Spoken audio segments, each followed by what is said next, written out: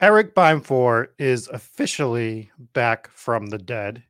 He has risen back to the depths of this mortal plane. And what I've decided for today is I am going to put him in the hot seat and we are going to rank these players that are getting hyped up through preseason and see how much we can make him sweat.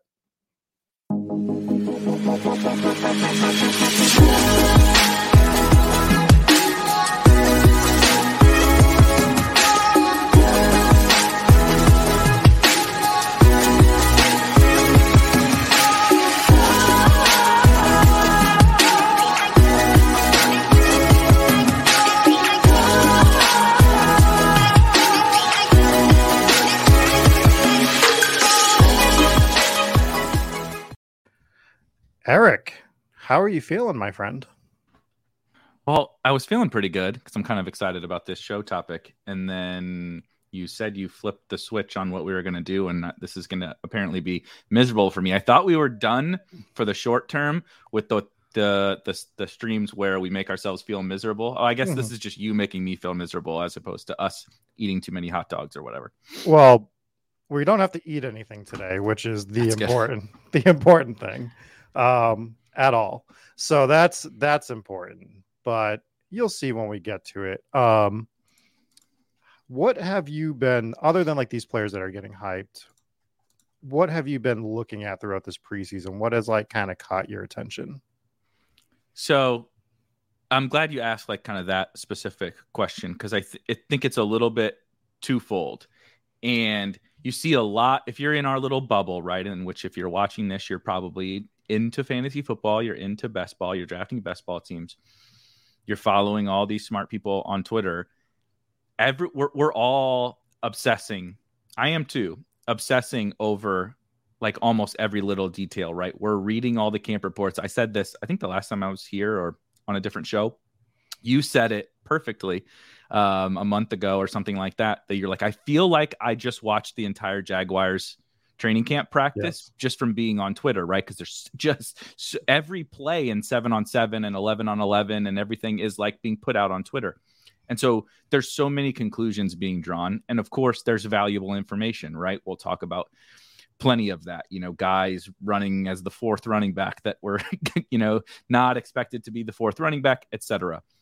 But what I'm really honing in on even more than just seeing who's playing with the ones and some of that stuff is kind of how everyone else is treating each one of these situations. And so, I'm of course being very mindful of if this is actually changing the outlook, and some of these guys we will get to, guys that are getting hyped, and then maybe some of the guys that are getting hyped that are dragging down their teammates, like in the Chiefs example. But I'm more so being like, are people, again, another Chief, are people really gonna knock Travis Kelce because he didn't play every snap with the starting lineup? Are people really gonna knock? Yeah, are people really gonna knock? And I'm not saying they aren't, whatever, but I understand why someone is talking about that. It's fine to discuss and bring up, but if we're going to react to it, right? If the market's going to react to it and push this guy down, or vice versa, push this guy really high up when there are still concerns, I'm kind of reading how people are reacting more so than just, I think that's kind of the big difference in how we should handle it. Like, are people going to, give me the opportunity to draft? We'll probably talk about some of these types of situations, but like Antonio Gibson, I was not drafting him one bit, but one of his teammates is getting a lot of buzz. And now it's setting up a situation where maybe I am kind of changing my approach to these things. So that's kind of how I'm looking at it, as opposed to like, oh yes, he's running with the ones, I got to draft him now. Pete and I got Josh Jacobs about 50 picks past ADP on Friday night and a $250 draft. And it felt right. So like, and then it feels even more right when you see Kenyon Drake getting released, because now you're like, well, now it's Jacobs and Zamir White. Don't tell me Amir Abdullah, you psychopaths. Like, that's not happening. That's not going to be a thing. So it's like, you're to your point, you're getting some value on players like that because of overreactions. Some of it might be valid. Antonio Gibson might just be a bust, and we'll talk about it. But you can also play the data to your advantage. So I did this in the Discord last night just to tease everybody, because everyone was talking about Kyle Pitts last night, and rightfully so. But I was like, oh, are we really drafting a third rounder that only got one target last night? Right? Like, so you can twist data to fit your narrative if you really want to. Now that's a false narrative, and that was more me poking fun. But yeah, so it's sifting through the data and letting people speak it to whatever point they want to make. Right. Let's give Matthew Berry some props. He used to do this all the time. He probably still does it, where he'll give you player A and player B, and player A will always look, way better, and player B will look awful. And player A is, I don't know who's like the worst running back you remember, like last year, Peyton Hillis, and player B's, like top end Christian McCaffrey year. So like that's the stuff that you have to really pay attention to. It's like who's pushing a narrative, who's not, like what data are we actually caring about? And before we get into this tier list, the other thing I have to ask you, what is it like? How do you feel being a newly minted MLB best ball thought leader? Oh yeah. Well, so it's funny you say that. I'm almost kind of sad you brought it up, because my individual teams, I don't know, I didn't draft a lot, right? Like maybe 20, something like that, 15, 20 teams, something like that. I only got 4 through. So my own teams were just dog shit, horrible, pathetic advance rate, right? I took huge stands. I turned my 0 RB card into a 0 pitcher card and drafted all these advanced card. Yeah. Yes, exactly. I turned into a 0 pitcher guy and drafted all these late round pitchers, and they were all hurt or dog shit or whatever. And so I only have a couple of live teams, and I don't feel very optimistic about it. But we can market it as our teams, including yours and Daigle's. That's the real skill, to be able to draft a team that advances when you're drafting 3 other teams at the same time. So I'm taking it as a W on MLB season. I drafted 3 teams total. 2 of them were the draft Cathlon teams, and all 3 advanced. So should stick to baseball, bro. So MLB thought leader is all I'm saying right now. So, all right. Do we want to get into this tier list? Because we usually run a little long on these, so we should probably. Yeah, and I would like to keep it to about an hour this time, as opposed to an hour and 45 minutes when we do it the other times. All right. So here's the twist. I originally had 5 categories for this, and I was thinking about it earlier today. And I am not going to let either of us middle anything.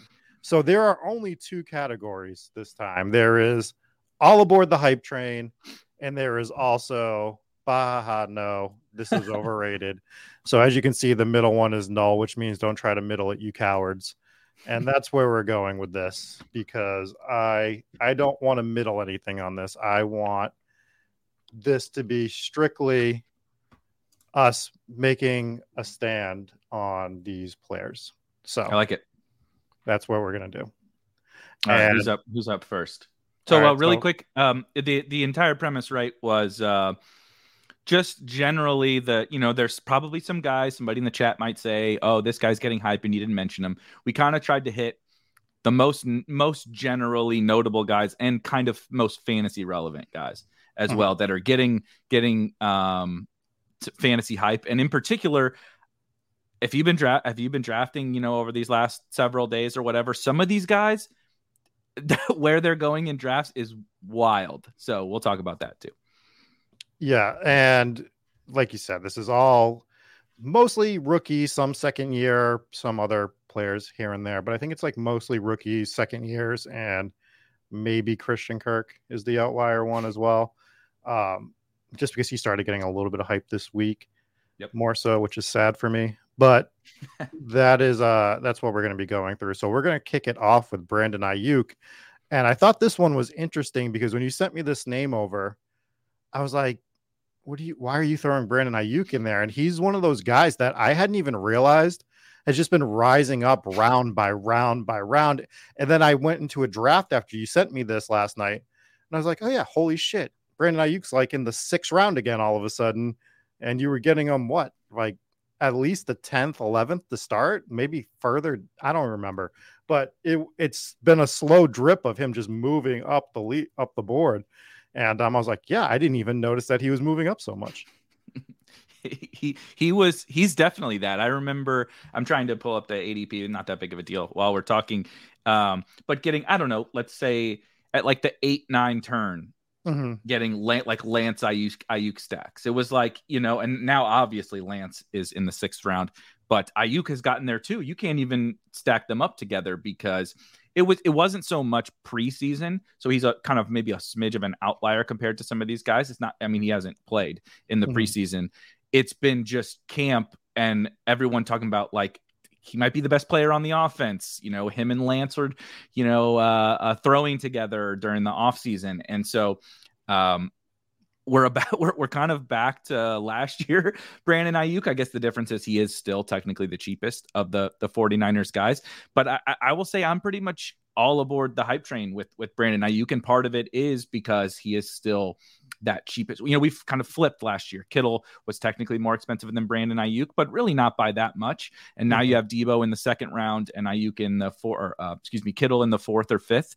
And Ayuk is the guy who absolutely could just be, the best fantasy player, I guess, outside of Trey Lance on this offense. Or technically, if Lance is not very good, it could be Brandon Ayuk. And so I'm buying it. And he hasn't kind of crossed a line where I think it's too much yet. Some of these guys have, but he, in that 6th round or whatever, there's been guys who've fallen out of there and guys who've risen up out of there over the course of the offseason. And so he's kind of settled into a range now where I do like those quarterbacks that go there, but he's in this kind of wide receiver breakout on an offense I'm trying to target that I'm still buying him. And I think it's kind of like a post-hype sleeper type thing where last year we were excited about him late rookie breakout. We're excited about him last year, obviously going at his egregious ADP.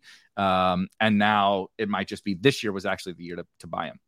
So I just checked my exposure across all tournaments with him, and I'm at 15% with him. So while I'm thinking about it, he's probably at the absolute highest level that I'm going to draft him at. So once he starts to get a little higher than he is, maybe just to reiterate, Eric, we are not allowed to pick the 3 null tiers. It is either you're in or you're out. No middling on this. No Jack Settleman flat exposures across the board type deal going on here. That's what the 3 null ones are. So it's either all aboard the hype train or overrated. So I will give this one all aboard the hype train, but like he is literally at the ceiling of where I want to draft him at. Once he moves up a little bit more, I'm out, and as my exposure is going to drip down a little bit, I'm fine with it. Like I'm fine with not drafting him anymore, especially when I'm already at 15% exposure rate. But I think that's also he's a good example of that kind of thing. And we'll probably talk about to more guys that are like that, where he's still fine. I'm still okay drafting him, and I've been drafting him. We will reach a point probably if it keeps going up to where there's just other guys. And that's the nice thing about the offseason is you can still kind of chase this guy that you're excited about into ranges that still make sense, but then eventually you can move on, and now you're going to get a different guy, right? I haven't drafted much, I don't know, DK Metcalf or something, but if we start getting him falling and vice versa, you can kind of manipulate just the ADP in your portfolio. All right, let's get into the Houston Texans running back Dameon Pierce. Where I think the thing we should add too is we should add our exposures as we're talking about these players, just to tell people where we're already at with them as well. So personally, I'm already at 9% exposure on Dameon Pierce, which is pretty, I can't be overweight and underweight on everybody. There's some people that I got to be sort of in that middle on, but I was taking more of him, especially because he was my bring back for a lot of my Jag stacks. When I could get him a lot later. It's a little bit tougher to pull that trigger now because he's getting into a range of running backs that I'd rather have. Because he's getting close to that, like Singletary, Damian Harris, and I'd rather have all those guys. And when he's the last one left, I guess maybe, but for me, he's currently overrated. He's moved up too high. Yep, I think I'm the same. I have 7% Damian Pierce at an average ADP of 119 in Best Ball Mania, and his ADP right now is 95. And Mm-hmm. so, kind of similar to what we talked about with Ayuk a little bit. I understand the hype. There was kind of the Texans really needed somebody to emerge. He's the young, exciting rookie, but at the end of the day, he's not going to play every snap. I understand he's the one getting the hype, but we're still talking about a guy who's going to share some work on one of the worst offenses in the NFL.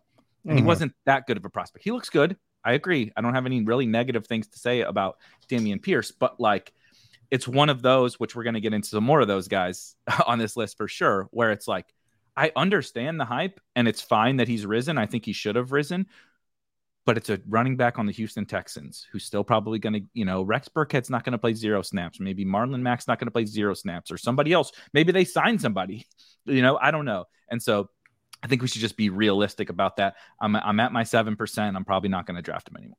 So just can you say what your average ADP was on him? 119.4. All right. So my average, I have him. I'm just going to look at my Best Ball Mania 3 exposures, and my average ADP on him there is 124.83, basically. So I'm 10% exposed to him there. Like for me, everything you just said hits the nail on the head. Like the Houston Texans, how much do we really want to get on that train, right? Damian Pierce might be great, but he might not be able to show it this year. So he's got an uphill battle just based on a lot of different things this year. I liked him when we could get him late, but yeah, I think he is definitely becoming too overrated at this point. This might be an interesting conversation. Where are you on Romeo Doubs? Doubs. Yeah, which is really funny. Here I'm about as excited for, and taking as strong of a stand on Romeo Doubs as he was with not telling people how to say his actual last name. I don't know if anybody hasn't heard that story. In college, they called him Dubs, and that's why. So if you listen to a lot of like content providers, they'll probably say Dubs because his like college announcers and stuff called him Dubs, and he was like too nice to tell them that it's actually Dobbs. Now everybody knows it now, and so they say it correctly. But it's another one. I feel like we've kind of jumped the shark a little bit here. I think it's okay. I'm looking at his ADP is 127. I have not drafted him in Best Ball Mania 3. I took him a couple times on DraftKings, very little. So I have almost 0 Romeo Doubs. It's one of those where I admit that honestly, if I had it to do over again, of course, he would be a guy I would have mixed in more in the late rounds. But my general stance was this is a rookie on the Green Bay Packers. Rodgers has not only has Rodgers like confirmed like all of our possible issues with Romeo Doubs, he's also went out and said, if it were up to me, it would be Lazard and Watkins and Cobb that are playing, right? And there's just only so much to go around in Green Bay, and we have a lot of issues with the Aaron Rodgers thing, and we know he's the wide receiver 4, like going into season. Now you're drafting the Green Bay wide receiver 4. Like we're drafting the Green Bay wide receiver 4, who was a 4th round pick ahead of the 10th overall pick in the NFL draft, who's the wide receiver 3, maybe wide receiver 2 on his offense. We're drafting him in front of, multiple 1st round picks. And so it's just kind of that issue where if I had been drafting him before, I admit maybe I might say a smidge differently, but I just think there's a lot of negatives now kind of at this new 10th round price ish where he's going, and the kind of risk and stuff isn't baked in. He has a freaking teammate that was drafted 2 rounds ahead of him that only because he was injured is, getting plummeted down the board. And who's to say Christian Watson isn't the 4th wide receiver on this team, even though Dobbs does look promising. And so I'm pretty much out on him. Well, all those things you said about Rodgers is stuff that he said, but then yesterday or the day before, I can't remember the exact day, he came out and said that Romeo is going to have to come out and play at a different level than other wide receivers that were rookies because he's shown it. And his trajectory is going to be different than rookies that you've seen in the past. And the 2 things that stood out to me in that, and this is like waffling back and forth from Rodgers, where He says he wants, all these guys Yeah. that are built in the Dust Bowl to play. And then you have Romeo Dubs that he's like, well, now I kind of think he's going to be the one to produce. What caught my attention about it, though, is he didn't bring up Christian Watson in that sentence. Yeah. Well, he hasn't played. True. So he doesn't know. But he doesn't know. But it's like, now we know how Aaron Rodgers is with that like rapport situation. Christian Watson hasn't been able to build that with him. And it sounds like Rodgers is ready to go to battle with Romeo Dubs now. So I'm not saying he's going to be the wide receiver one in Green Bay. I do think he's getting ticked up just a little bit too far to draft. So my exposure right now in Best Ball Mania for him is 6%. So I'm a little underweight on him, but my average ADP is 178 and his current ADP is 127. So I was grabbing him 18th round, 17th round a lot earlier. I'm probably mostly out on him right now, but what I will say is if I do, I think I have 28 Best Ball Mania teams left, maybe. If I decide to do a Rodgers stack, I won't look past him just because his ADP moved up. But I'm literally only looking at him. He's not going to be a one-off for me. He's either going to be part of a Green Bay stack or a bring back from Minnesota. And that's probably it. So I would say I'm no, because I think like in order to get aboard the hype train, you need to be able to be comfortable taking that player as one of your one-offs, right? Yep. And I think that's another thing. Talked about this a little bit on one of the recent shows where it's like, I don't think he's at an ADP that he's undraftable in terms of the rise, right? Mm-hmm. Like, well, he's probably maybe getting a little bit close, but I'm not sure he keeps going up anymore. I think you can still take him, right? I would just be smart about how I did it, like you mentioned. And I just generally think the most likely outcome is that there's other guys that, have cleaner paths to upside seasons kind of around his cost as his cost is now. I like I said, I wish I probably had been drafting him a little bit more. The one thing I would say is people are really trying hard. This thing has come out a little bit. There was the one, right, that he had lunch with him or whatever. It was apparently not true. Roe is in the Discord that was basically saying this was bullshit. A lot of Rodgers, I guess, sits by himself at lunch and kind of like waits to see who comes and sits with him to talk one-on-one with people, which is also is like, we should take a step back and be like, Aaron Rodgers is full of shit. The dude eats clay and like. I was going to ask you, what do you think an Aaron Rodgers lunch consists of? Are they eating mushrooms or something while they're sitting there? Like, I mean, like you said, talk about Aaron Rodgers waffling. Like Rodgers probably doesn't remember half the shit he's saying because he's all, jacked up on God knows what. And so anyway, I just think, if I'm weighing kind of all the factors where he costs right now, there's some other guys I would rather take, but I don't really. I probably have the least strong take, honestly, on him out of all these guys, because I do see like there's paths. Him kind of like being a big time breakout rookie, and I those are the kinds of guys I like. My name is Aaron Rodgers, and I only eat the bark of trees that I remove with my own hands. That's what I assume happens with Aaron Rodgers. So it sounds like we are going to the Bahaha no category. Yeah, I'm in there. Yeah. So this comment says there was a positive soundbite where Rodgers said he told Watson to do something off script in the huddle. Oops. And Watson did it perfectly. Take it with a shaker of salt.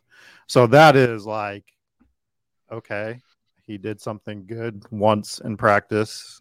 Again, he hasn't, it's great that he did that, but we read too much into these things sometimes. It feels like it goes back to that. I've seen every Jaguars snap that there ever has been. Yeah.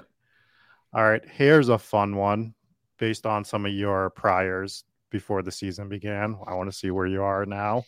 Kenneth Gainwell. Yep. It is funny because I was really high on Miles Sanders when he was super cheap, and then he rose up And there was that little funny period of Miles Sanders where he didn't get the first snap with the ones or whatever. And we did like you said, we did the panic freak out thing. And then the coach even comes out the next day and is like trolling everybody. Like, see, he's the starter. He got the first snap. He's like, see, he's with the ones or whatever. But I've been on Gainwell too. It's just an offense and backfield specifically that I'm really trying to be on. It's the best offensive line in the league with an elite running quarterback. Probably a little bit run heavy team. I've been on these guys. I have slightly backed off of Gainwell a little bit. Sorry, I forgot to look up my. And I'm doing. I think you said you're doing BBM. I'm doing BBM too. So you can see how heavy I am on the Eagles. I have 23%. I've done 95 teams so far in BBM. I have 23% Gainwell, and I have 19% Sanders. So it was one of those where I was smashing Sanders early on when he was going like pick 100 and something. Yep. He rose up and Gainwell was really cheap. And then I was just smashing Gainwell on all these 0 RB teams. And now Gainwell's risen and Sanders is falling. So now it's probably going to flip back again. But I'm like kind of in on Gainwell, but I think people are also like not really super interested in hearing the concerns around Gainwell. Like I'm not. We're judging. Yeah. And I get it. I get it. But people are judging Travis Kelce for not playing every snap or judging Rojo, rightfully so, judging Rojo for playing with the fourth string or whatever offense. And then Boston Scott was playing over Kenneth Gainwell in the last preseason, but it's like, I don't care about that. He's Kenny Gainwell. I'm excited for him. And so here's a cop-out answer. He would definitely be somewhere in the middle for me if we were at, doing this how we were going to do it before. But I'll say I'm still absolutely in on Kenny Gainwell. I want to be genuine and say I'm still going to draft him. So he would definitely go all aboard the hype train. Did you get to watch the big dog draft yet that I did with Overzet? I know it was on Friday night. No, not yet. There was a side bet made in this draft for $100 between Peter Overzet and myself. And I took Kenny Gainwell straight up versus Miles Sanders, half point PPR for $100 that he's going to outscore Miles Sanders this year. That's a little fucking aggressive. And so I am all aboard the hype train, baby. We are going nuts on Kenneth Gainwell. Although I can't draft him anymore because he gets sniped every time. Yeah, I go to set up my people love him. Yeah, of all the players that I've noticed get sniped, Gainwell is getting taken like aggressively. So right now I have a 13% exposure to him with a 145 ADP. His current ADP is 129, and that's just going up. I'm still going to grab him when I can because he's still in like that next pocket of running backs that I'm comfortable of taking him in. But you have to be slightly aggressive to get him now. You're not going to get him at ADP. He is going before. So you have to be like cognizant of that fact. But for the moment, I'm still all aboard the hype train. I want to get that number up. Terrence says a running back named Gainwell. It's in the name. Exactly. Sanders, quicksand, can't move. Like, how do I lose this bet? He's the same last name as Barry fucking Sanders. I think. Who led the league in getting caught from behind on long runs. Oh, for fuck's sake. We're really spinning this hard. If we're knocking Barry Sanders, I think we need to move on to the next guy. All right. This one is quite interesting. I actually had a pick pop up in one of my slow drafts right before we went on, and I wanted to bring this up. We're going to talk about George Pickens, who we kind of made the cover boy of this. And I had a choice for my fifth wide receiver, and sitting next to each other was Chase Claypool and George Pickens. And I chose Chase Claypool because you people are psychopaths. Look, George Pickens looks good. He's playing for the Steelers, who are great on, selecting wide receivers. They are the quintessential opposite of the Patriots, who just can't do it to save their lives. If you get drafted by the Steelers, you're going to be a Hall of Fame wide receiver, basically. But I'm going back to the Houston Texans. I'm still a bit concerned about this Pittsburgh offense. So this rocket ship of Pickens, when I've already gotten him at a decent amount late, it's just I'm ready to just put up the stop sign on him and not take him anymore. So I have him at 8% right now at a 144 ADP. That's so right? funny. I have 8% at a 156.8 ADP. So we're in basically, very, very similar buckets, Mhm. both exposure wise and in the same ADP range. And I'm never going to take him again. This hype train is both one where, I mean, I was taking him obviously. So I like this player. I loved him in college. I have zero, he's got that dog in him, all that bullshit that everybody wants to use. I don't have a negative thing to say about George Pickens. Like, as a football player, I'm excited for him. Whatever. You want to use the Leone bit? We have jumped the fucking shark on this third wide receiver for a Mitch Trubisky and Kenny Pickett led offense behind the worst offensive line in the league. Like, Yeah. what have the Steelers shown us to say that first round running back, like fourth round wide receiver, rookie who just been buzzed up to the 9th round, and then Chase Claypool goes in the 10th round, right around Pickens, a tight end who goes and like same thing. They've done well drafting these individual talents, and I don't believe in the you can't draft it, like last year the Steelers were one example. Like, oh well, why is Big Ben so cheap if all these guys are so expensive? However, Pickens is the one that got steamed up to all of these guys while no one else has really fallen. And so I just cannot do it on this. There is no path to this offense being awesome. At best, at absolute best, Mitch and Pickett could make them average, maybe average, Yeah. because the offensive line is not. There's no path to. Brandon Thorne has them as who's like basically the offensive line guru around our world, has them 32nd last in the NFL. So you don't make a jump from 32nd to like the top 10. And so the quarterback play isn't making a jump from 31st or whatever to the top 10. And so if you have a bad line and bad quarterback play, I just don't see how we can pay the kind of tax on George Pickens. And so if you were taking him before, or even you were taking him as he was getting steamed, I think it was okay. I just can't. I'm not paying the tax on this dude on this offense when there's we talked about. I mean, Garrett Wilson goes 2 rounds after him or something. Like, what are we doing? Like, what's the diff? Why is Garrett Wilson going 2 rounds after him? John Dotson going 2 rounds after him on probably better offenses than the Steelers. And to all those points you made, it sounds like we're trying to, like, our prayers are that the Pittsburgh Steelers can be the Jaguars of the Blake Bortles years, where they would just get absolutely, stomped. And then Bortles would do whatever he did for the end of the third into the fourth quarter and get 20 fantasy points, score 2 touchdowns, and still lose by three scores. Right. So, and I get suckered into playing in like playoff DFS slates. I get suckered into playing Bortles. Like, please don't let the Steelers make the playoffs, so I'm not playing some goddamn Mitch Trubisky, George Pickens stack for a used Kia on DraftKings in a few months. I would say there is no chance that the Steelers make the playoffs. I don't think year. so either. I bet their team total under. So that tells you about it. Fits what I was just kind of talking about. Like, I think the market thinks the Steelers are much better than I do. Yeah, and I agree. So we're pretty much in step on this. I mean, we had the same exposure for all things said. But we're kind of like shitting on a player, but it's only because of what the market has done to him. Neither of us said a negative thing. Yeah, neither of us said a negative thing about George Pickens. I'm excited for George Pickens. We were drafting him. We're at 8%, and we still, so we're technically been matching the field the whole way, except the last month or something. Take it back, Terrence. Do not besmirch the name of Jalen Hurts in our chat today. I have too much money invested in the Eagles this year. Right. Yep. All right, KJ Hamler. What is your take on KJ Hamler? Because I feel like he could be polarizing.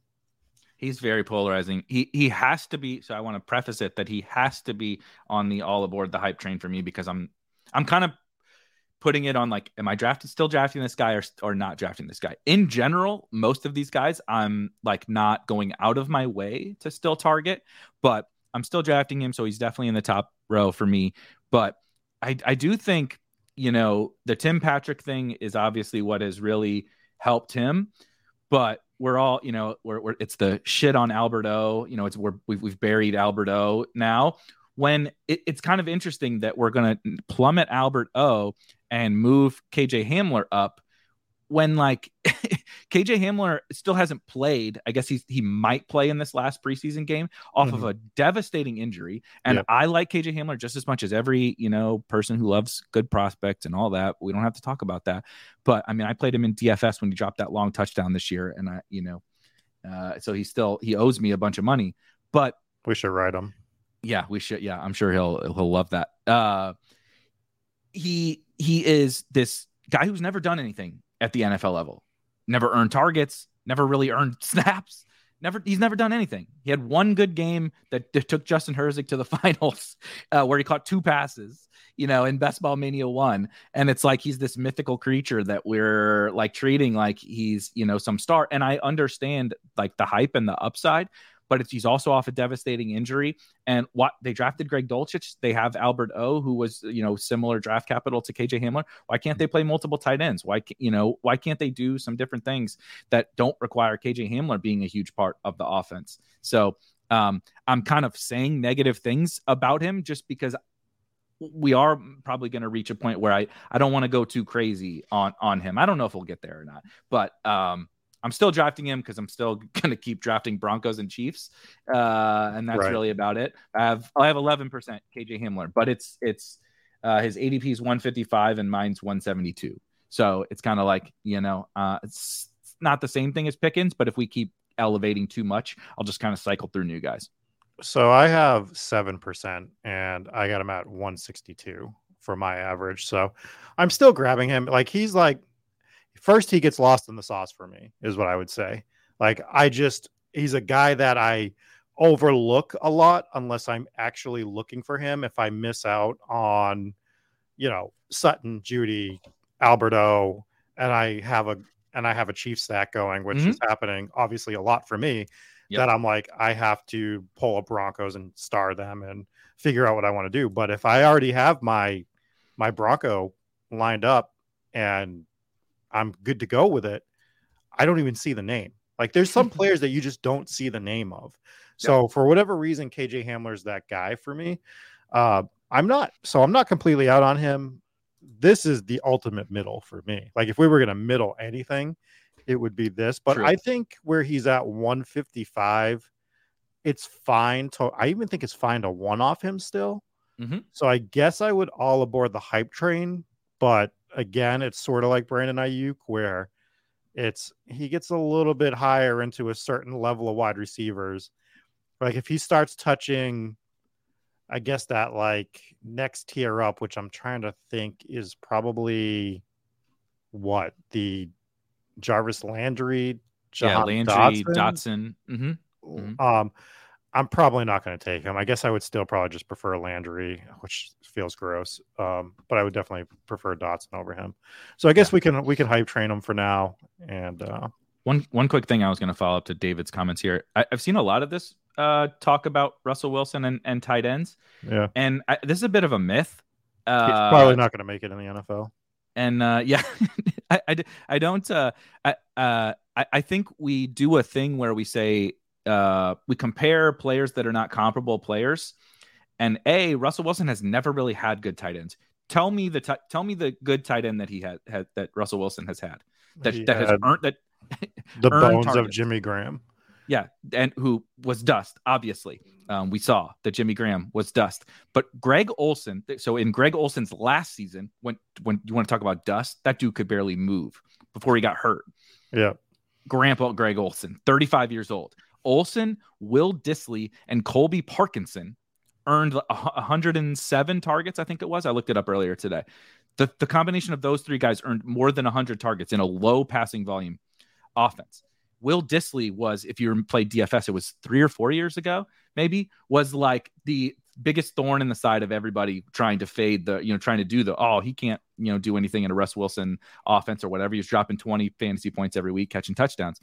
It's just a little bit of a myth from the tight end thing, and not because he has, like I'm saying, he has consistently thrown to tight ends, but comparing Will Dissly to potentially actually good tight ends, I don't think I want to say like if Alberto, and maybe he can't, if Alberto or Greg Dulcich can earn targets and they're good football players, Russell Wilson is going to get them the football. Like, Drew Brees could get Jimmy Graham the football. I don't think Russell Wilson's going to have a problem getting the ball to good football players if they're open. I have fond memories of stacking Russell Wilson with like either Greg Olsen or Jimmy Graham, and then him always throwing it to Luke Wilson for a touchdown on those days, and then just throwing everything that I own out the window. So thanks a lot, Russell Wilson, you short ass. Did I give my exposure on him? I think on KJ Hamler, I was at 7%. I think so. Just in case I didn't. All right, we're similar there too. Khalil Herbert. I'm still in, is what I will say. I still like Khalil Herbert. I think you can still get him at a good value. Now, when I say I'm still in, I'm as in on a Chicago Bears player as I can be with Khalil Herbert. It's a lot of run backs on Detroit players for me when I'm getting, Amon-Ra or Hawkinson Swift, occasionally. Yep. Maybe I'm trying to set up a late one with Chark and Khalil Herbert, but I'm not going nutso on Khalil Herbert because we're talking bad offensive line, bad everything, right? Like RIP Justin Fields. I'm sorry what this team has done to you. We will go to the police station together and file this report because, God, I'm sick of talking about the Bears, and I was in on them in February, and I'm just so sad about what happened with them. I thought they were getting Calvin Ridley. I thought that this offense was going to be wheels up, and then I would love Khalil Herbert. For now, I'm all aboard the hype train because I think he still makes sense, but I'm not going out of my complete way to get him. This has been the case, kind of like we talked about with Gainwell, a little bit like we talked about with maybe some of these wide receivers, Hamler being an example where, I build a lot of zero running back teams. I build a lot of early wide receiver type teams, and I live in this, 9th through 14th round running back or whatever, right? That's why my Gainwell exposure is so high because I need guys like him on a lot of the builds and the ways that I like to draft. And so Herbert was a lot like that for me early on. Same as you. We've kind of joked about some of the shitty offense and stuff. I'm not excited about the Bears either. I mean, who could be? I'm probably willing to draft them a little bit more than you are, but I'm not excited. I think Herbert got kind of steamed up as a he's just that typical kind of contingency backup, and like other guys were just like dropping like flies in that tier of running backs, right? Rojo died, and different guys are falling out of that tier, and so he kind of got artificially steamed up a little bit. And I do think it's fair to have a little bit of concern with like Tristan Ebner. Shout out Darrington Evans if he makes the team, not because Herbert's not going to be the direct backup to David Montgomery, but Herbert was really valuable last year because he was the direct backup to Montgomery and was like an every down player when Montgomery was out. And if that's not the case, now you have like a 50 to 60% back, maybe early down back on one of the worst offenses in the NFL. And so he's still fine. He still fits the type of player that I'm kind of looking for there, but I'm not going out of my way. Same as you. I have about 9% of him at a round to two round discount from where we're at right now. But he's just kind of like whatever. So I think the build thing's important because I just looked at my Herbert exposure and I think we're building our teams roughly the same way quite a bit. We kind of have the same approach to building teams, and I'm at 14% on Herbert with the same round exposure. So it's a little higher than I thought, to be honest with you. I was a little shocked when I pulled it up. I mean, I can't remember every single player exposure that I have, so that's one of them. So where do we want to put him? Do we want to keep him on the hype train, or do we want to? Yeah, hype train's fine. All right. Let's talk about Christian Kirk. And why don't you go ahead and take this one first? I was kind of excited for Christian Kirk, basically only because you're so high on him, and you've actually you and some other people have gotten me to come around. I wasn't drafting him early on, a little partly because again of kind of some structural things and kind of some guys that went around there. I mean, we talked about Ayuk, right? Kirk has kind of lived in that range all year, and there was Ayuk there, and Lance was there, and Russell Wilson was there, and that kind of stuff where I was just getting other guys. He was kind of just happenstance fade. I've come around on that quite a bit, so I'm into it. But it felt so much when he got 8 targets on a very, very limited amount of snaps, which another guy we're going to talk about was similar. But it felt so much. You remember Corey Davis last preseason? The same shit happened to him. Corey Davis had like a 50% targets per route run in the preseason. He smashed. He went from like the 11th or 12th round up to like the 7th round, all because of, he got 8 targets on 16 routes, from Zach Wilson. And we're like steaming up this like average wide receiver on a shitty offense. And that was what it felt. That's what Christian Kirk felt like to me. But I will admit, I am a little more, I think Trevor Lawrence is very clearly a more promising quarterback to be attached to. I think Christian Kirk is a guy definitely that I'm happy that I would put him in the top row, but it just felt so much like the Corey Davis thing. What I would say in response to that is I think the Jags know they want him to be their guy, and they are proving it, and they are trying to get that connection established as much as they can in the preseason because they just want this to carry over.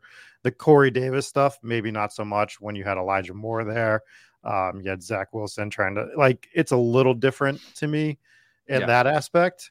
And as far as builds go, when I was getting Christian Kirk as my 5th or 6th, sometimes wide receiver, that was perfect because now I'm getting a guy because I don't expect Christian Kirk to be in my lineup every week, right? He's just not that type of player. But when he's my 5th or 6th wide receiver, and I know that he is going to be the quintessential spike week type of guy, where he's going to have games where he goes for 140 yards and 2 touchdowns, right? Like that's just who this guy is going to be there. I'm hoping it's more frequent than it has been when he was in Arizona. Like I'm hoping he gets the opportunity to do it a little bit more, but he is the number 1 wide receiver on a team that I think is improving, specifically in the passing game. Most likely they're going to take a step forward here or there. Might just be 1 step, might be 2 steps. And they're still going to be playing from behind in theory, most of the time. So I think game script, everything lines up for Christian Kirk to be that perfect, still 4 or 5, 5th wide receiver on your team because you're getting him 7th, 8th round now. Mm-hmm. And I'm still smashing him. What was your exposure on him? Hold on, let me look. 7% ADP of 94. I am at 40% at an ADP of 80. Jesus Christ. But I'm fine with it. I like he's one of my 3 guys that I took a massive stand on. So for me, I think he's hype train, obviously. When I have a guy at 40%, how can I say that I'm not hype training this guy? Right? Yeah. No, I'm good with it though.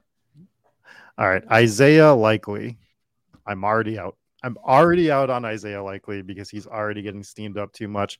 Had a great preseason game. I do think that there is some looks for him in this offense this coming season. I think we have to remember who we're dealing with. We're dealing with the Baltimore Ravens. We're dealing with Lamar Jackson. When Andrews was going absolutely nuclear last year, a lot of that was with Huntley. It's not the standard Lamar Jackson offense that brought Mark Andrews along. Now, I don't hate Andrews. I'm not drafting him a ton this year because I think he's just a little overpriced. I think in the future likely might have some viability there. But when you're going to start hyping this guy up into like the 16th, 15th, 17th round, he's not really locked down on where he's going yet. I see it just kind of spraying all over everywhere, especially in the Pomeranian and stuff like that. Like he might have went in the 14th in one of my Pomeranians. And I think we're just getting a little too excited about Isaiah Likely based on one preseason game on an offense that honestly isn't going to throw the ball that much. The dogs got very excited for the Isaiah Likely conversation. They're over here wrestling, and that's because they know that I'm so fucking pissed about this Isaiah. Like it was one of those things where you think that, hey, I'm trying to talk about Isaiah Likely. Zip it.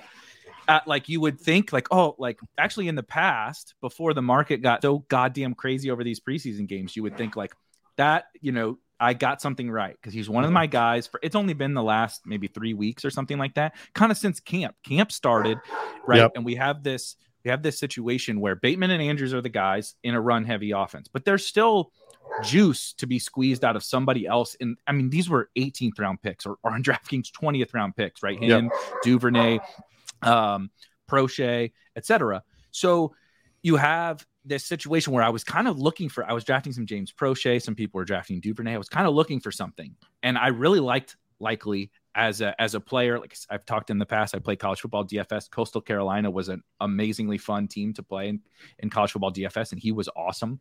And so it just like all came to fruition where I was like, holy shit, they want to play a bunch of tight ends.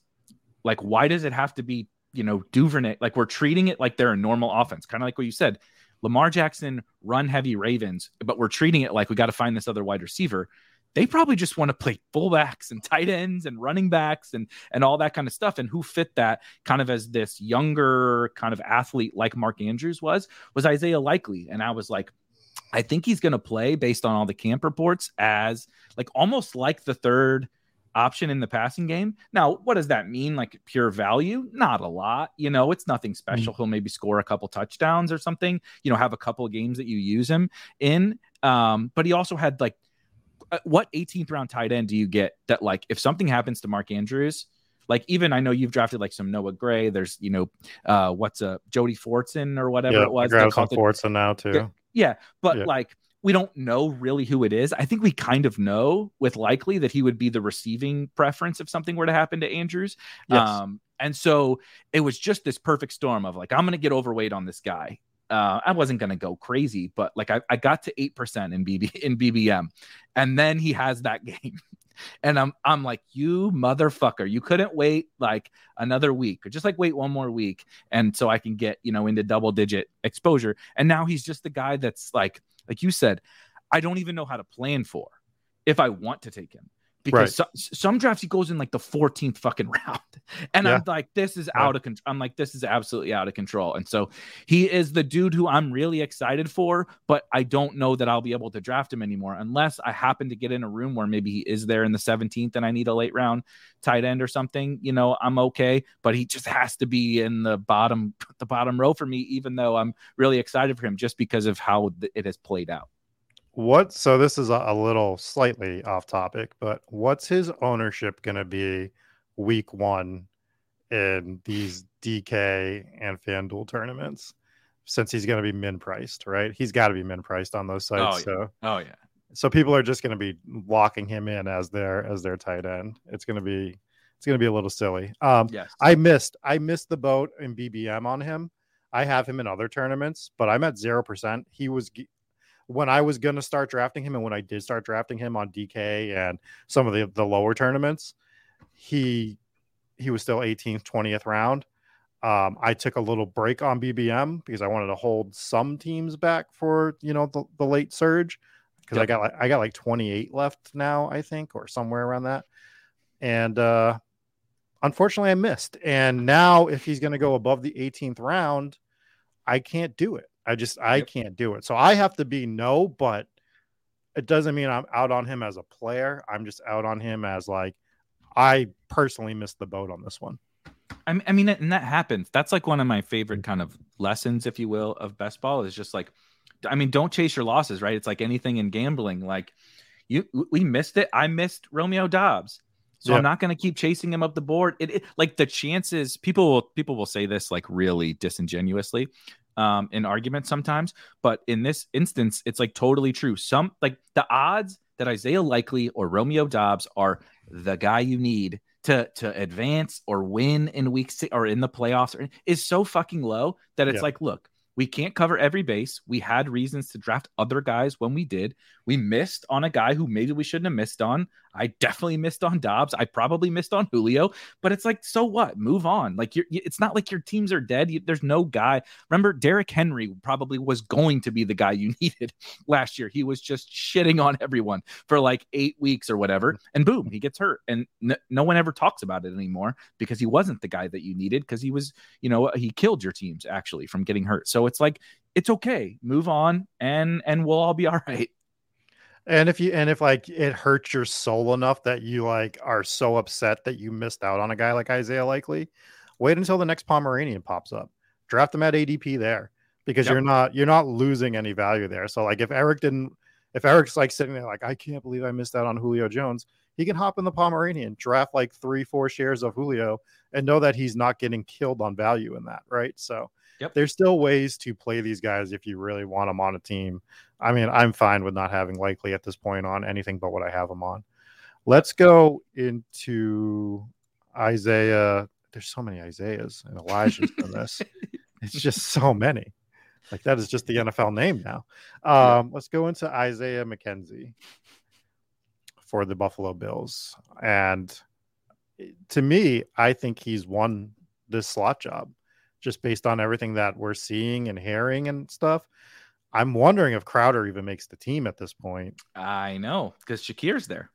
Right. So it's almost like, what does Jamison Crowder do for this team? Right?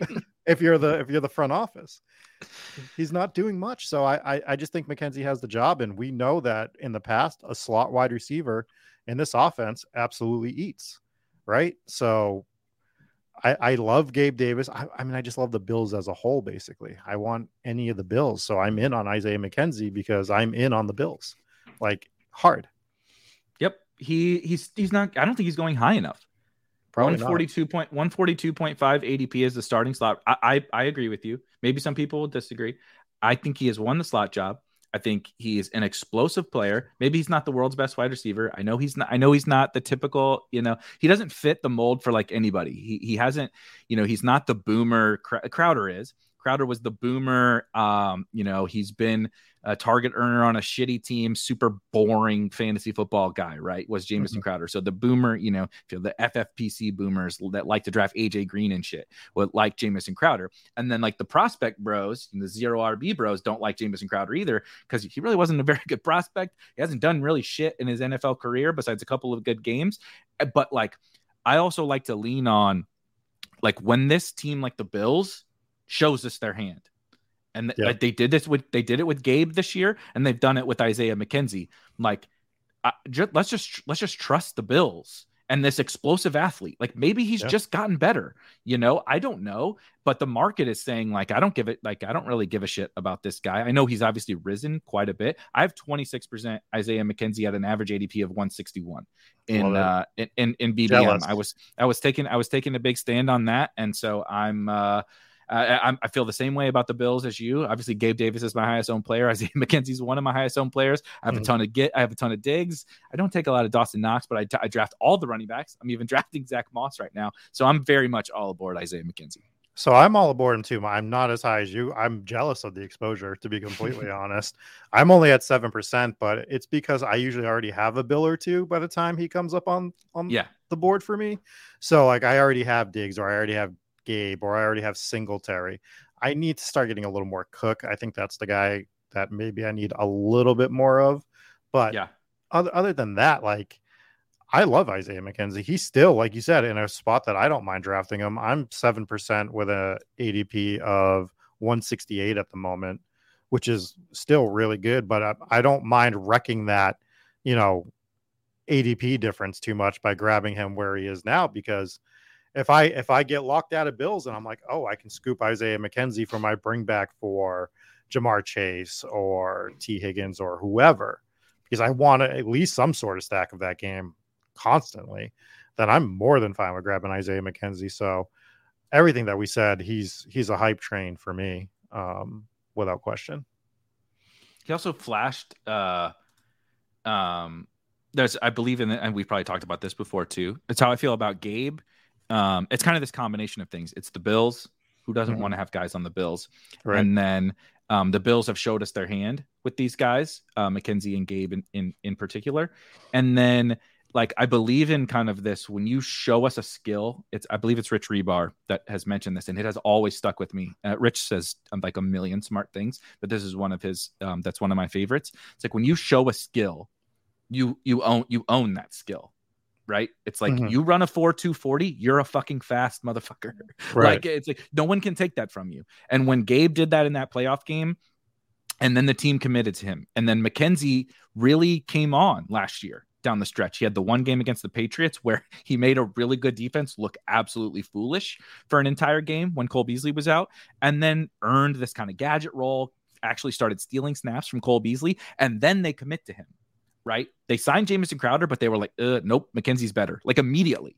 It was right away. They showed us their hand on McKenzie. And when you get this combination of things, it's like I'm buying.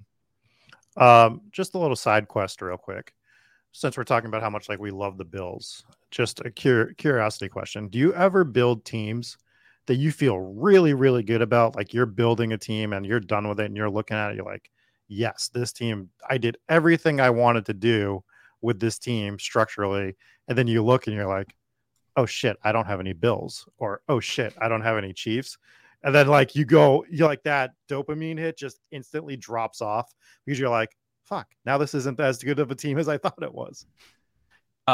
This happens to me all the time because I want Chiefs and Bills are probably my two biggest priorities. It used to be Broncos, but as weird as it is with the tight end bullshit going on, I'm not like quite prioritizing Alberto and Dulcich as much, and removing Tim Patrick like has kind of made things awkward with the Broncos. There's just less options.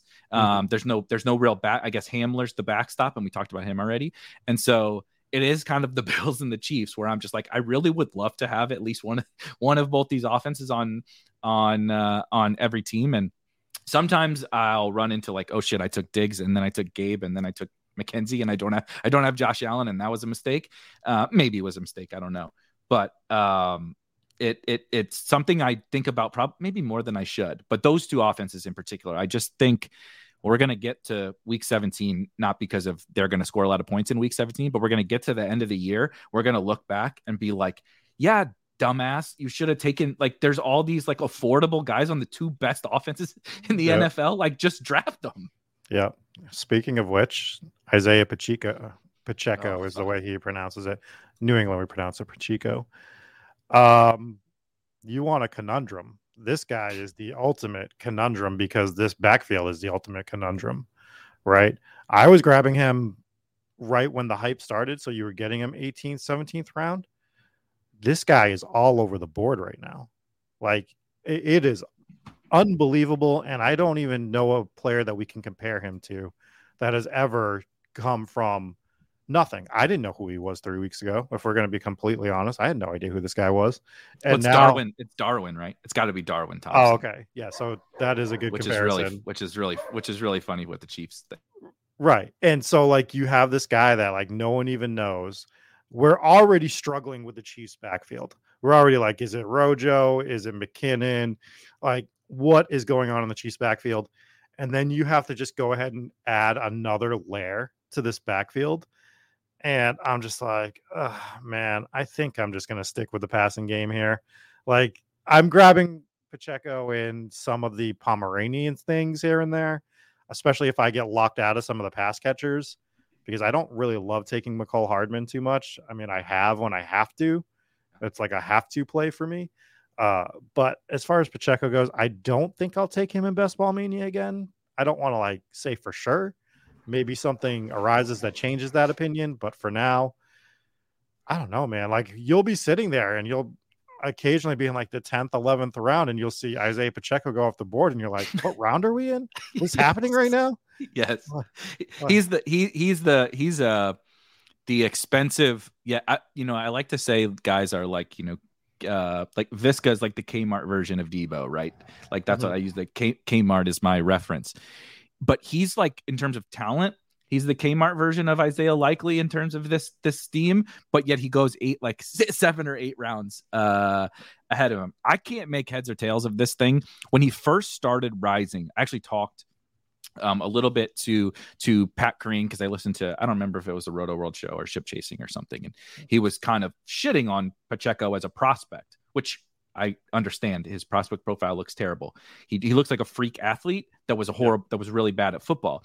But I was, again, because I do watch a lot of college and stuff like that, I'm not some expert, but Rutgers, his situation at Rutgers was like the worst Power 5 situation you've like ever seen. It was that bad. I mean, it was like a high school offense trying to play in the Big Ten.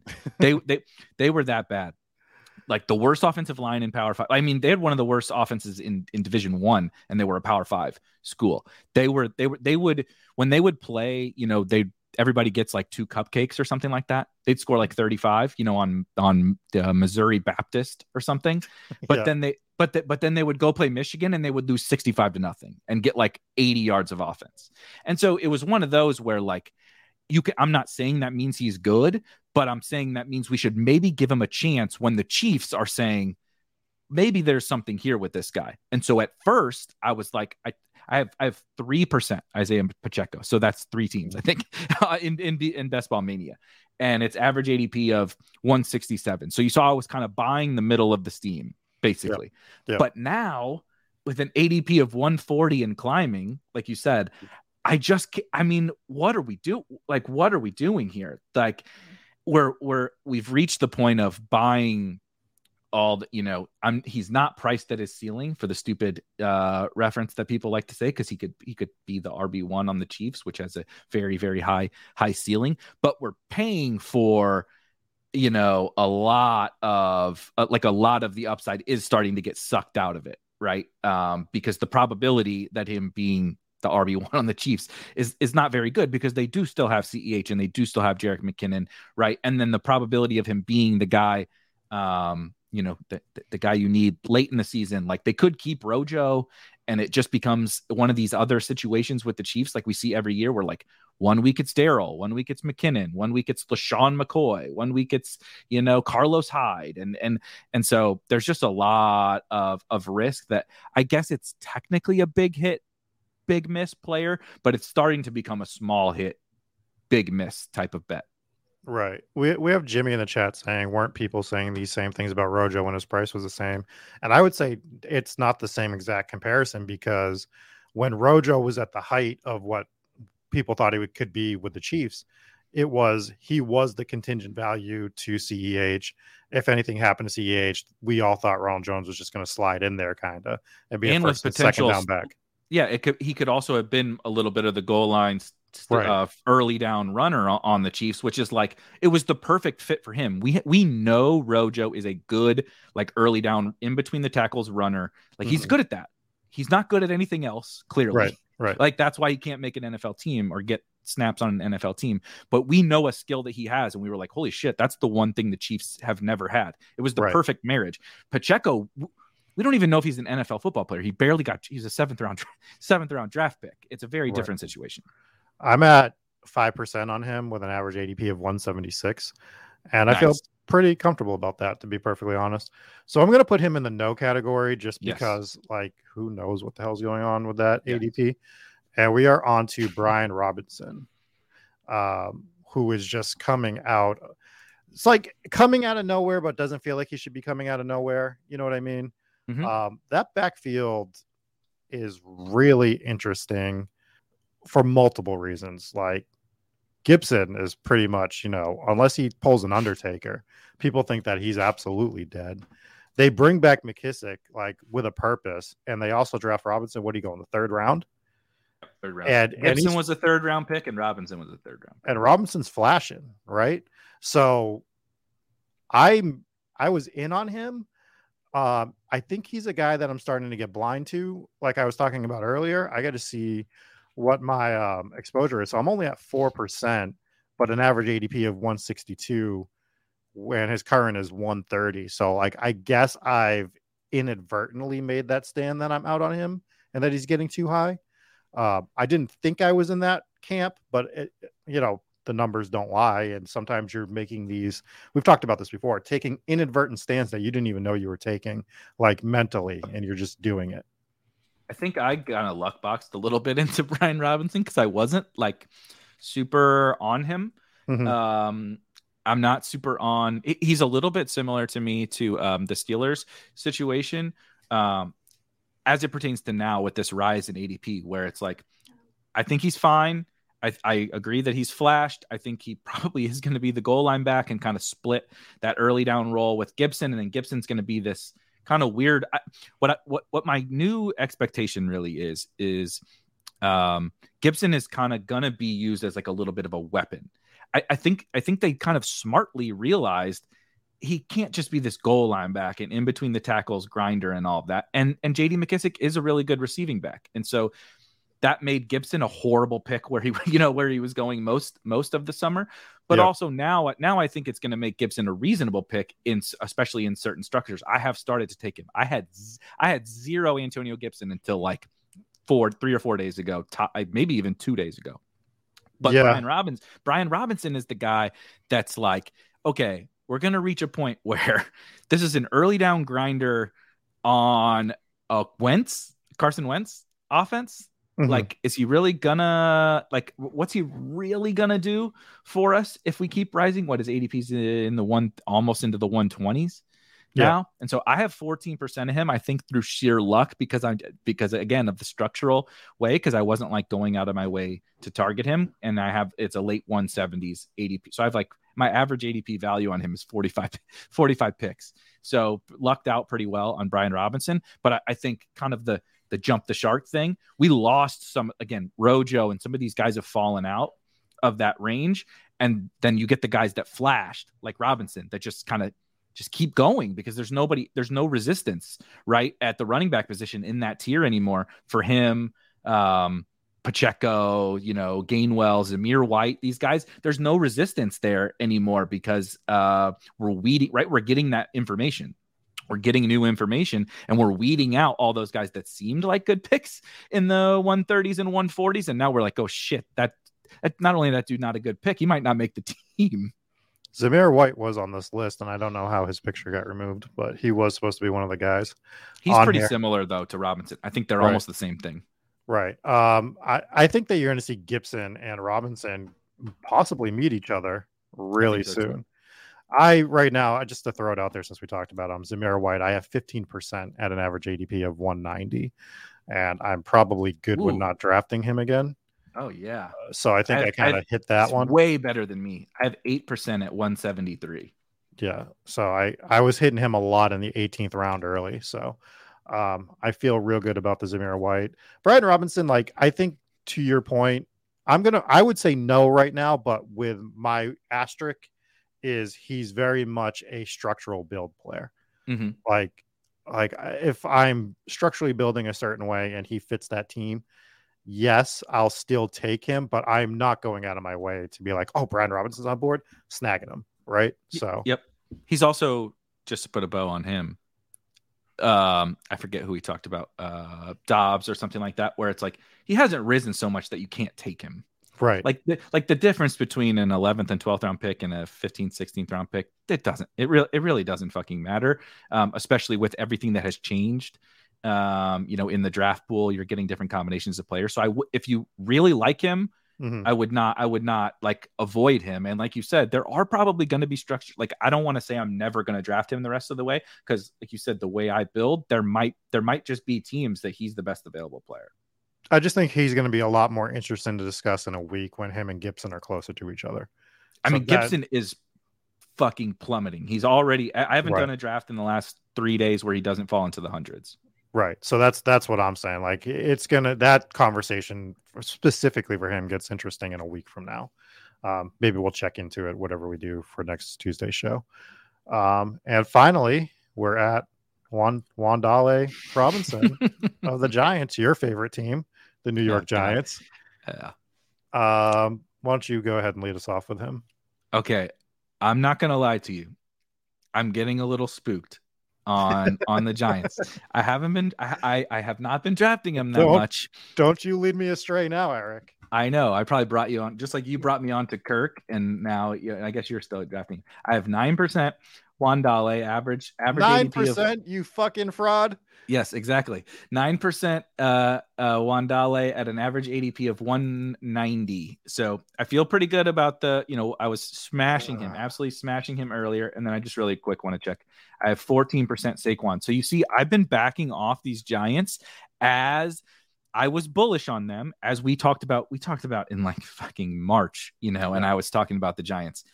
But as Saquon has gotten up to like the 1-2 turn from the middle of the third round, yep, as Wandale has gotten into the 150s and rising, I'm not taking Galladay anymore because I'm not sure. I'm not sure if Colin Johnson's starting over Kenny Galladay based on everything we're hearing with him. And I don't know what's going on with Tony. I am still taking some Daniel Bellinger. And Ricky Seals-Jones just got put on IR today. So Bellinger is definitely locked into the tight end role if you were even worried about that before. But somebody posted something the other day that was like how I started to feel about the Giants. And it was like people started to steam up, Saquon, Daniel Jones, Tony, Wandale, even Bellinger's getting a little bit of late round hype. And when you look at that offense, you're like, it's kind of what you've probably been saying about me, like, no shit, idiot, you're just now realizing this. But it was when they were so cheap, the market was like, nah, these dudes suck. Saquon in the 3rd fucking round, Wandale in the 17th round, like they were so cheap. Now the market has kind of realized maybe we should buy these guys.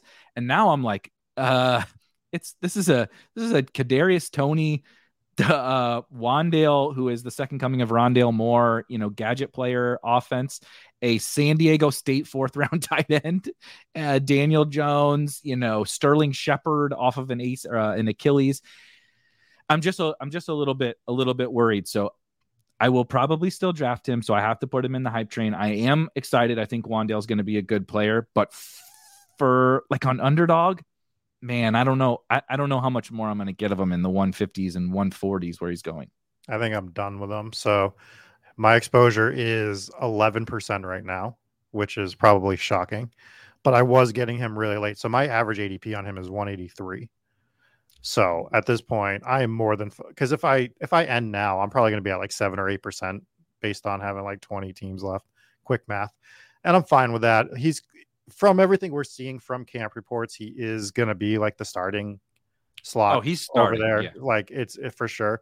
But again, on what type of offense? The Barkley thing I've backed off on too. And I like Barkley a lot this year, but just the way that I'm building that back end of 1st round picks, because that's roughly where you have to get him now as your 2nd round. I'm at 12% on him with an average ADP of 17.7, where he's at 14.5 right now.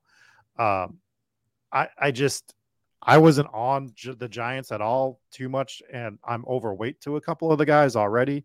Tony, I'm probably average on. I don't need to look it up. Bellinger, like you said, he got sniped for me in a draft the other day in the 18th round. I had him locked up and loaded. Luckily, I went back and checked, and I was able to adjust, but I started him expecting to just be able to time out in the 18th round, and lo and behold, somebody took Daniel Bellinger for some reason on a team that they didn't need to, because that stuff's still happening, but just not a guy I would expect that with. So I guess I'm on the no right now, even though I am put him in no to see what he does. But I think put him in no. The other thing with my exposure, I was actually really surprised at what it was by higher on DraftKings. I'm not going to look it up, but is again the structural thing. Yep. When you got to the 17th round and you start a 0 RB team, you already got 7 superstar wide receivers. I was taking Dearness Johnson, Brian Robinson when he went in the 17th round for a while there, right? Why do I have 14% Brian Robinson and only 9% Wandale? It's because I needed a fucking running back when I got to those rounds. I didn't need the wide receiver, and so he's interesting. The Giants are really interesting, but if you would have told me when we talked, I mean, we talk most weeks here, that I would be at these kind of mediocre ownership percentages on the Giants, I would have probably laughed at you because I was really high on all of them, but they've kind of risen, and other situations have kind of cleared up or changed or whatever. And so I'm just a little lower and maybe a little bit more skittish on them than I was before. I'm actually a little shocked with how our board turned out. We kind of split these players between both, and I had a feeling we were going to be maybe too much on the hype train side. So I think kudos to us for having the conviction to back off some of these players. I honestly, I really thought that this was going to go a little bit differently than it did. I think we're reasonable. All I want to say is the Isaiah Likely one pained me. So that's my pet project of the year. So he's doomed because last year that was Darrington Evans, and I guess I got up to 40% Darrington Evans, so he's not quite as doomed as Darrington was because I was only able to get so much Isaiah Likely before. before he blew the roof off of his ADP. But I think this is a totally reasonable. People might nitpick or whatever, but I think it all makes sense. You notice it's really kind of the bad offenses and like a little bit of the unpredictable ADPs that are in the bottom, right? I mean, that's why Likely's down there. If Likely was just like, oh, he went from the 18th to the 16th, like who gives a shit? But he went from the 18th to like, I have no fucking idea when he's ever even gonna be drafted, and so I'm just not gonna worry about him. Damian Pierce kind of like bad offense, Wandale probably bad offense, and so I think that's a generally smart approach, and that's kind of how I would, there's an Eagle, a 49er, a Bronco, I guess the Bears up there, but a Bill, it's all the elite offenses, and then Khalil Herbert basically up there. Yeah, I think that going back to our conversation from a few weeks ago, sometimes you just need to simplify your thought process and then expand upon it. I think some people are still starting off to galaxy brain and not starting at the fundamentals and then galaxy braining, right? So I think this is pretty much a good exercise in these players, and it's going to help me going forward for my last little round of drafts. We're there. We're at the end. Like, we are few weeks away from being done from drafting. We're now MLB thought leaders. It's real interesting stuff. So let me put you on the spot one more time before we get out of here. Yep. Give me your top 3 exposure players in Best Ball Mania right now. Oh, that's easy. Yeah, can you guess them? I want you to guess first. Oh, I don't know who your top 3 are.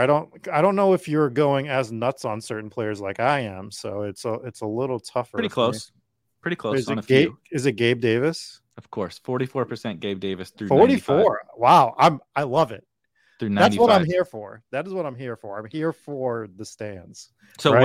one of my also favorite. This is how I feel. This is I always feel like this, but this is how I feel even more passionately right now, that like we make this whole best ball thing out. Like, everybody takes themselves way too seriously. God knows I do. I mean, the shit that I'm talking about 4 or 5 days a week is kind of ridiculous. Young me would just be so embarrassed about the things I, speak to internet strangers about. But we all take this shit too seriously. Like, can't get over X% of certain player, and this guy's priced at his ceiling, and this, that, and the other. And it's like let's just have some fun. And Gabe Davis is fucking fun for me. In my opinion, he's a guy that I want to watch, that I want to have money invested in. And if I don't win $1 million, or $2 million, I'm probably not going to win it anyway. At least let me have a little bit of fun. And Hayden Winks from Underdog was in the Discord today, basically saying something about this is supposed to be fun at the end of the day. Remember that. And I believe that, and that's Gabe is one of those guys. Kyle Pitts is actually my 4th. So I was going to cheat and put him 4th. It was the same thing with Kyle Pitts, and I'm probably still he's getting steamed a little bit now because of the one catch, which, like you said, was funny. But I'm still gonna draft Kyle Pitts, because guess what? Kyle Pitts is really fucking fun to have on your teams. Like getting your Jarvis Landry ADP value. Like, that's not the life that I'm about in these drafts. And so just wanted to hit that, because there was a couple good, like Bradley is here saying, love the show, appreciate all the time and effort you guys have poured in. And I think and James is here showing up to say what's up. And I think I hope that shows through, that we're here. Like, you're taking a big stand on your takes. You have tons of Mahomes, and my second highest exposure player is MVS, who is one of your highest exposure players. And same thing, like MVS catches 2 bombs for a touchdown. Like, that sounds fun to me from Patrick Mahomes, so I'm taking some of those stands. All right. So you have MVS, you have Gabe Davis, Darrell Henderson. That's an interesting one. I would have not guessed that one. Yep. Zero RB. I mean, a zero RB bro with Darrell Henderson. My average ADP is 138.65, and I have 33% Darrell Henderson. So he was fitting into that, that bucket where it was like, I don't know, I'm just going to take Darrell Henderson every time until he rises, and he kind of has now. So I'll give you my top 5 before we get out of here. Who do you think's number 1? I'll let you get that guess. You're going to be close. Is it Kirk? No, he's number 4. 4? Jesus Christ. You have 3 guys higher than Christian Kirk? Well, he's actually tied for third. I have 2 guys at 40%. So Mahomes is one of the 40 then, or have you gotten over that on Mahomes? Mahomes and Kirk are tied at 40, so they're like basically tied at 3. Well, then MVS is your highest. 48%. He's my highest. Love it. Dearness is at 41%. I knew it. Dearness is my eighth highest. Mm-hmm. And my number 5 is Javonte Williams at 26%. Now we're talking. Which I want. I just want to pound him. I just in the second round. I just want Javonte Williams. God damn it! You have more. I only have 19%. Now I'm gonna have to catch up. I'm gonna have to catch up on Javonte because I can't have. Look at this. Mike Robb is in here guessing some pretty accurate takes here. Mahomes and like you said, it's fun. I want to root for guys. I can now root for Patrick Mahomes and MVS every week because I'm like I have a high clip of these guys, and no matter what, I'm going to be able to root for these guys, right? So like that's what I'm all about too. Like I'm taking stands on the guys that I want to root for this season and just have fun playing best ball. And you're not taking stands on what you think are bad picks, right? I mean, it's Patrick fucking Mahomes going in the 5th round, right? I actually think the Chiefs. This might be like the best Chiefs offense. I was thinking about this earlier today. We'll talk about it later, but yeah, I was thinking the same thing. We have a follow-up show to do at some point in these next couple of weeks that we can talk about it later. But these are high upside shots. If it doesn't work out, we'll do some playoff drafts. We made the NHL next year. We made NHL and NBA playoff best ball. We advanced in those, so we might as well just carry it over. More Mahomes and MVS stacks in those. Absolutely. So with that being said, for myself, for Eric Beimfor, we will see you soon. Peace.